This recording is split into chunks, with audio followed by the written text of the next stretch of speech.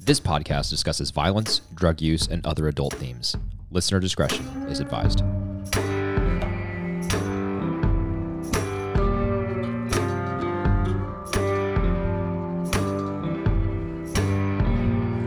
Welcome back to Breaking Pod, everybody. We are here with another episode, Season 3, Episode 8, titled I See You. As always, I am joined by my co-host, co-founder of this podcast, as well as the entire Vernacular Podcast Network, Zach Crippen. Zach, how are you? I'm doing well. I cannot take credit for being the co-founder of the entire network if you're also meaning that I co-founded the podcast. That belongs to you and Maureen only. Well, you created the whole network that we are under the umbrella of. Okay, that's fair. I'll accept that. With Sally, of course. Don't want to leave her out. Definitely not. I mean, my better half. Exactly. My creative inspiration. Well, that's a pretty good segue to this episode where we're going to talk about the better half of Hank Schrader. I love Marie. I mean, she's great, isn't she? She is great. She's such a flawed character, right? She's a kleptomaniac. She is a sociopathic liar, very selfish at points, at least. And then you get these like really tender moments where she really just deeply, genuinely loves her husband, despite all of his flaws, because Hank's not a perfect guy, right? And he's not always nice to her, but she deeply, deeply loves him. And she really does care about the people close to her in her life. She's a lovely character, and I like her a lot. Well, I think what's great about Marie as a character is that she does feel like a well-rounded person. Like not everybody's perfect. No human is perfect. So certainly we all have our flaws. And, you know, I think what's great about her is that love she does show for her family, because ultimately love and care for other people is one of the most important things you can have in this world. And she shows that in spades, which I think is great. Yeah. And she is, of course, a big part of this episode, because you'll remember at the end of Season 3, Episode 7, Hank was very badly injured in a shootout with Tuco's cousins, and now he is in the hospital. So I think badly injured understates how bad that critically was. Injured. Critically injured. Pushed to the very brink of death. Yes. It's bad. It's a bad scene. In which case, I do have a huge nit to pick. I might as well just give this to you now, because let's do it. The beginning of this episode starts with Jesse leaving the hospital and Hank coming in. And Jesse, of course, sees this. He has a very interesting, evil reaction where he's gleeful that Hank has been wounded so badly. But my nit to pick with this scene is that basically the ambulance rolls up quickly to the ER, and the paramedics just sort of lollygag out. They're barely moving the stretcher. It's like they're barely moving. This guy's got 4 gunshot wounds and is bleeding out, and they're not even moving quickly. I don't know what that's about. So I would agree with your nit, except for the fact that I have a personal story that bears a remarkable parallel. And that's that I was once involved in this training event. This is back in my military days. And someone collapsed on the running track. And myself and one other person, so I basically caught her as she was collapsing, right? And then myself and one other person started to check vitals, right? Like, can we feel a pulse, right? Is she breathing? You know, the basic ABCs, airway, breathing, circulation. Yeah. And we got to a point where well, first of all, we were like, someone call help, right? And so someone called an ambulance, called paramedics. First of all, it took them a very long time to get there. And as they were arriving, basically, we lost a pulse. Now, like on later reflection, you know, as we were talking about it, we think that it was just cold, and so our fingers were too cold to feel a pulse, right? But yeah. Better safe than sorry. So you do chest compressions, right? So you administer CPR, and like we're literally like starting chest compressions and doing that as the paramedics are walking up, and they're just walking. Like they show no signs of hurrying at all. We're like, we're trying to prevent this person from possibly dying. In our view, again, I think, you know, on later analysis, like she ended up being totally fine. Hospital checked her out within a few hours, you know, heart checked out good, lungs checked out good, all that stuff. I think it was just like severe dehydration and exhaustion. And we couldn't find the pulse because it was cold. But the paramedics were just totally unconcerned and they didn't know the background. Like for all they know, this person could have been like literally dead on the track or close to it. And they were just walking up. walking up. And then the Well, weird why? thing was, I don't know. The weird thing was, as soon as they walked up, they were like, "Stop compressions," and we were like, "Why are we going to stop? If if this is keeping her alive, why would we stop compressions? That makes no sense."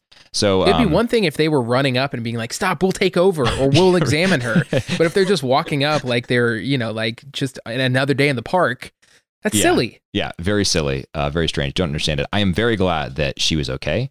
But I was not happy with paramedics on that day.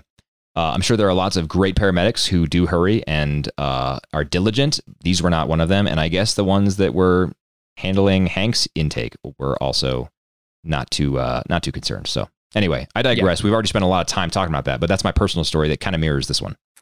Okay, well, then there you go. Maybe my nit to pick is with the slow paramedics in the world. All right, so we should kick things off with our 2-minute summary, our Wikipedia summary. I will go ahead and give that a read, and then we will give our letter grade for how this one is written.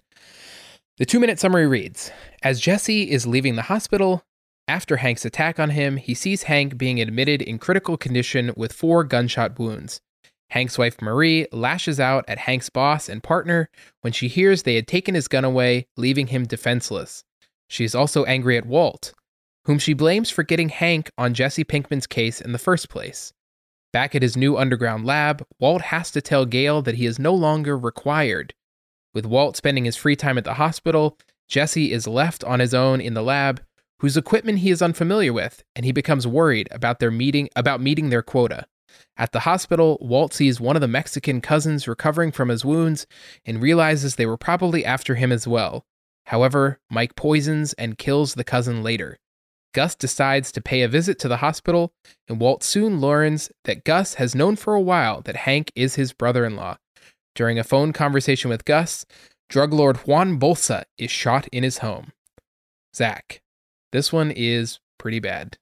What letter grade do you give this one? So I was actually going to say that this is one of the better ones we've seen. I think it captures all the high points. I mean, it's not written superbly, but it's okay. I would say B- for this one.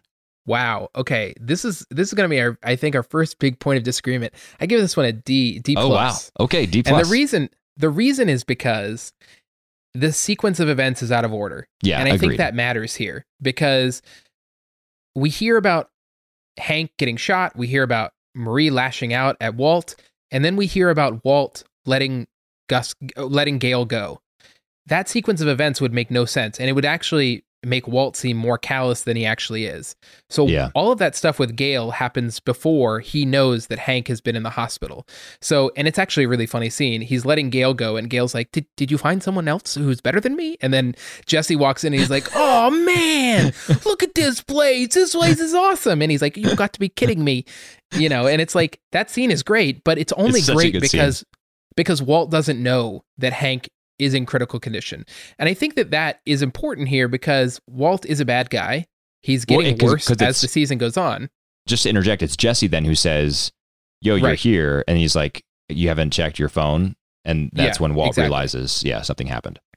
So I think that the sequence of events is off here. And, I think that there's I think the writing is the other reason that this sort of goes down. And I think this whole last sentence, during a phone conversation with Gus, drug lord Juan Bolsa is shot in his home. There's no context for that. If you have no idea who that is, and it's not even super clear in the show, like that he's involved in the drug trade, but I'm not sure. That was going to be my retort, is that like the show doesn't make it totally clear who that is. So it's almost appearing without context there too. I mean, you've seen Juan Bolsa talk with Gus before, right? So he's somehow involved as a supplier, we assume. So right. I guess the sentence could we've add at least that. seen him in the show. We have not heard him mentioned in a summary yet. So to have him just show up all of a sudden in episode 8 is a little disorienting. Sure, yeah. But otherwise, not my favorite summary. I can see your point. It does touch on the high points, just not in the right order.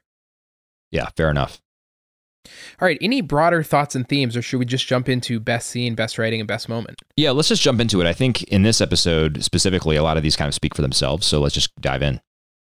Okay, so we'll start with, I think we should start with your best scene because it happens sequentially before mine, but most of the action of this episode takes place in the hospital. They're waiting for news about Hank, and you've picked a scene here, and I'll let you talk about it. Yeah, so the first thing I'll say is honorable mention is the one you already talked about, where Jesse's coming into the lab as as Gale's being let go. It's very funny. Definitely the funniest scene in this episode. But yeah, so my best scene selection is from the hospital as Walt is sitting there with Walter Jr. Walter Jr. obviously pretty broken up because Hank was a very good uncle, very close to him. Walt Jr. clearly looked up to Hank as a father figure in many respects. And Walt is there, and he doesn't know what to say to Walter Jr. to comfort him. I mean, we know how kind of emotionally handicapped Walt is, and he sits next to Walter Jr. and notices that he has a book, and then he asks what the book is. Uncle Hank gave it to me.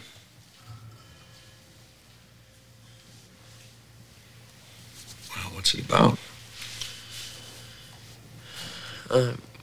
Pablo Escobar, this big drug guy in the 80s. Yeah, I remember seeing him on the news. Well, it's more about the guys who investigated him and tried to bring him down. So I like this for a couple of reasons. First of all, honorable mention to Narcos season 1, which is a great, it's great piece of filmmaking based on that book, Killing Pablo by Mark Bowden. Or I think I might have the name of the author wrong, but it's based on that book. So honorable mention to that, or shout out. But I like this scene. I mean, it seems like a pretty understated throwaway scene at first until you realize what's going on here. And that's that Walter Jr. is in the hospital mourning the near death of his father figure here. His biological father is in there trying to comfort him. And when he tries to stir up conversation, the only thing he can think of to ask Walter Jr. about is a book that Walter Jr. is holding that Hank gave to him, all about how the DEA shut down one of the greatest drug kingpins in history, Pablo Escobar. And we have the great Heisenberg, who's sitting there trying to connect with his son, to foster a stronger connection than he has with Hank Schrader, who we've seen him before sort of joust over Walter Jr., and who's a better father figure to him. So. Yeah, I like that deeper analysis too of the fact that Hank really is the father figure for Walt Jr. here, and I do love. I think it's a little on the nose that the book is like this. I mean, I'm glad it's a real book and that it's not just like a made up book for the show. Sure, but yeah. It's a little on the nose that like, oh, he's reading this book about a drug lord who was taken down ultimately by, and maybe it's supposed to be foreshadowing. We don't know whether Walt will ultimately get taken down. I mean, you and I know because we've seen the whole series, but people who are watching it for the first time don't know. But otherwise, I do like your analysis that this really is emblematic of, he's really in mourning right now because of his father figure, and his real father's right there and not doing a very good job of parenting. And he's a Pablo Escobar wannabe. Yeah, I also like how Walt is like, and maybe he's doing this to not draw as much suspicion, but he's like, oh, I remember seeing him on the news. It's okay, Pablo Escobar was huge. If you live through that time, and certainly now that we've had, books and TV shows about him, people have heard of Pablo Escobar. Yeah, totally. It's a little more than I heard about him on the news one time. Yeah, that's a classic example of Walt playing dumb. Yeah. Well, my best scene in this episode is my best scene, not because it moves the plot forward, but just because of the dramatic tension that it provides. But basically, Gus comes to the hospital to bring free Los Pollos Hermanos to everybody. It looks so good, by the way. I think it's the beginning of the next episode where we see sort of how the chicken is made, how the sausage is made, and it really does. It looks like so a great fast food restaurant. Yeah. Kind of wish it was real. I know, right? So Gus brings, there's all these DEA agents and cops there who are donating blood and waiting for Hank to see what is going to happen to him. And Gus brings all this free food and he brings it personally. And he then comes and sits down with the family, Walt and Walt Jr. and Skylar and Marie. And we're going to hear a little bit of that conversation here. Yes, thank you. Guys, did you hear that? Mr. Fring is offering a $10,000 reward on any information about the case. That's wonderful. Oh, wow. Thank you, Mr. Fring. Oh, you're very welcome. Men like your husband are the thin blue line between us and these animals. I only wish I could do more. I think that the thing that's great about this scene is how cool Gus Fring is able to play it. He has so much more experience living in both worlds, and how uncomfortable Walt looks throughout this whole scene. And of course, no one in his family picks up on it. Maybe Skylar, because she knows what he's involved in, but she doesn't know that Gus is this drug kingpin either. And I just like that. I love moments in TV shows where we as the audience know more than the characters in the scene, because it amps the tension. And, I just found it enjoyable to watch. Yeah, and I like it because, as you mentioned, there's kind of tiers of knowledge here, right? So we know how much Gus has orchestrated the whole thing. So we basically know the most of anyone except for Gus. We know what Gus knows. Walt knows about what he's involved in. And so he recognizes the tension, and because he also knows what Gus is involved in, but what he doesn't know is how much Gus has orchestrated what happened to Hank. He suspects, or at least now he's starting to suspect, now that he knows Gus has known that Hank is a DEA agent, etc. Skylar knows something about what Walt is involved in, but has no idea about Gus. So she suspects like maybe there's some connection between Walt and Hank's attempted murder. And then Marie just knows none of it. She just knows that her husband's a DEA agent. So there's layers of complexity to this that I also really appreciate, because it does enhance the dramatic tension so much. There's really, if you look at that room, there's no two characters that are totally on the same page. Maybe Marie and Walter Jr., but I don't know. I mean, I think Marie's probably a little bit more wizened about what's going on than Walter Jr., because she at least has some like idea of the kind of marriage dynamics between Walt and Skylar. But the bottom line is, no two characters are totally on the same page, and I think it really amps up the tension. Yeah, and I picked that scene despite the fact that Walt Jr. has a prominent role in it. And so, anytime he speaks, sometimes I have to say, I don't know if I can give you this best scene, but it's okay. I gave it to it anyway. I mean, he does know about Pablo Escobar, so he knows that. That's right. The DEA stopped him. That's what he knows. That's right. All right, should we move on to best writing? We both have the same one here. Yeah, let's do it. Since we both have the same one, I'll let you introduce it, Josh. Okay, so they are in the hospital. They're taking a food break in the cafeteria, and Marie gets very upset because she thinks the silverware is dirty. It turns out maybe it's just water spots, but she's very amped up because she wants to make sure the place where her husband is doing a good job. And Walt reminds her that this is the place where I had my surgery, and he goes on to tell the story. We're going to hear a little bit of that right here in an attempt to comfort Marie. And I will say that this is a very long monologue, because one thing that Breaking Bad does very well is character monologues. I only captured a very small snippet of that just to condense the podcast a little bit. I never wanted to be stuck in traffic so bad in my life. At least I was with my family. I had that.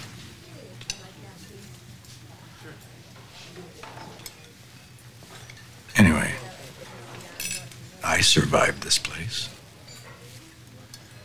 And I'm not half the man your husband is.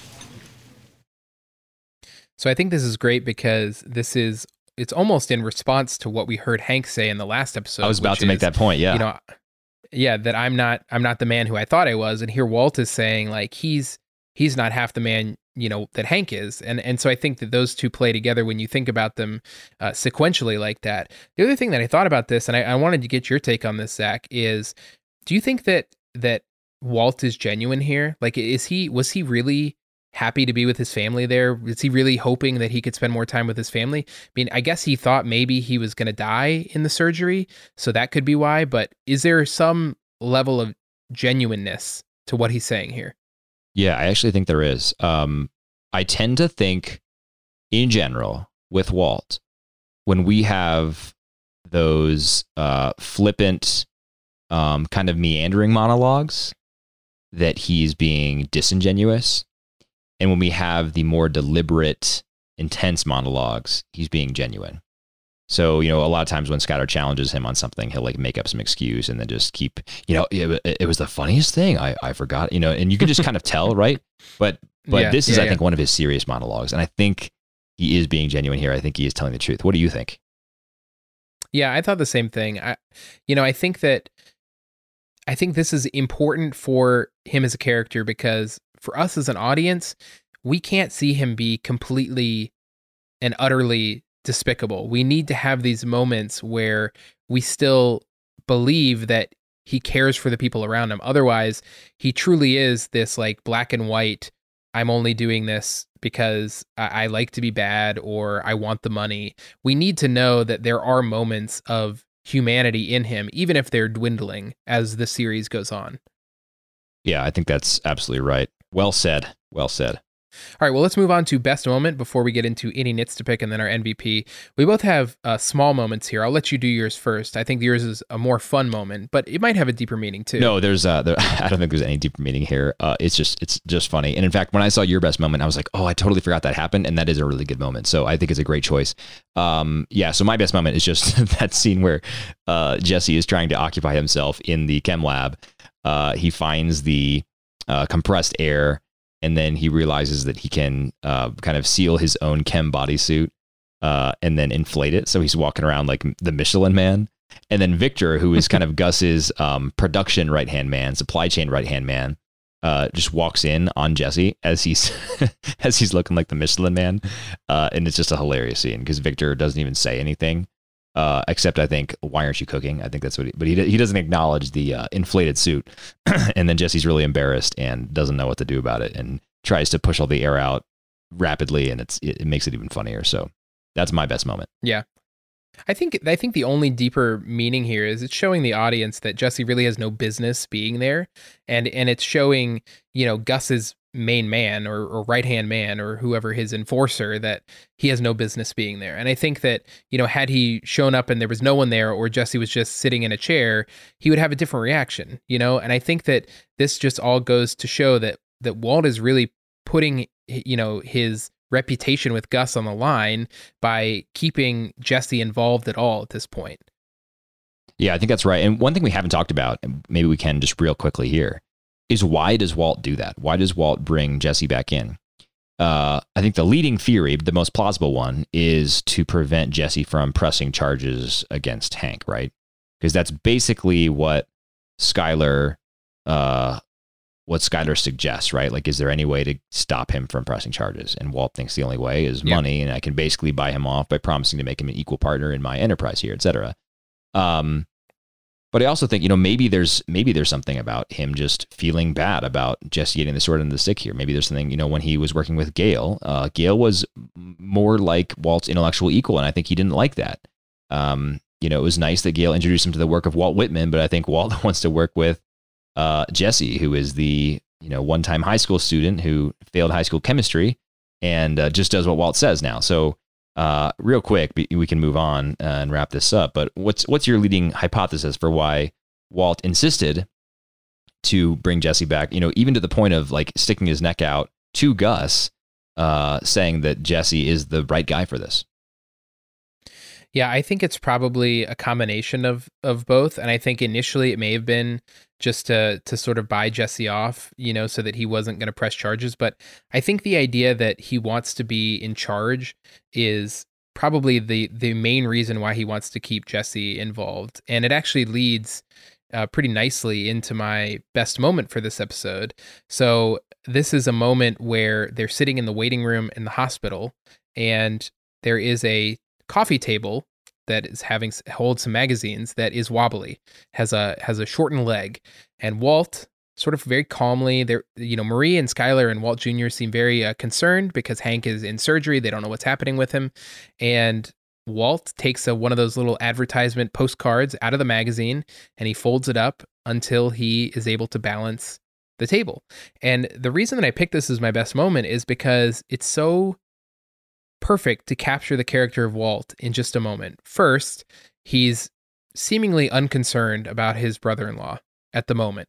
He's able to concentrate on something else.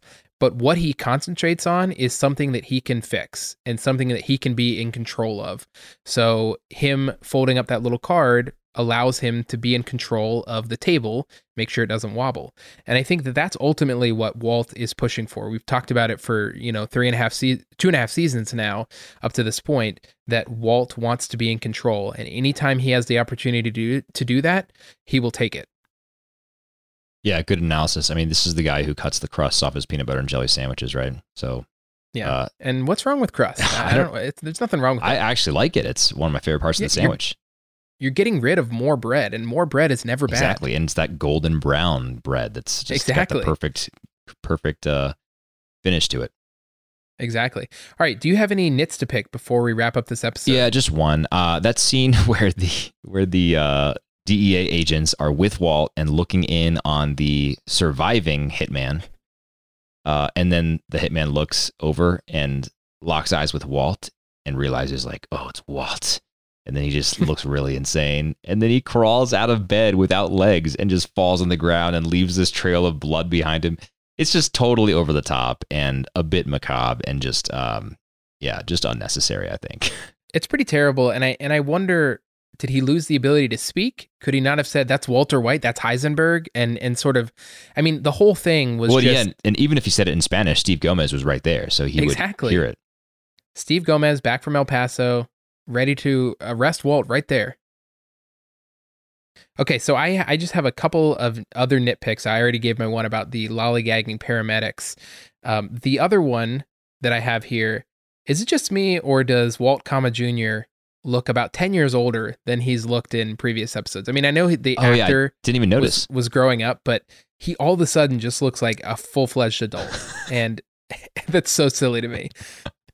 So Walt Kama Jr. aging quickly. That's always a problem with kids on shows. Totally. They grow way quicker than you would want them to. Yep.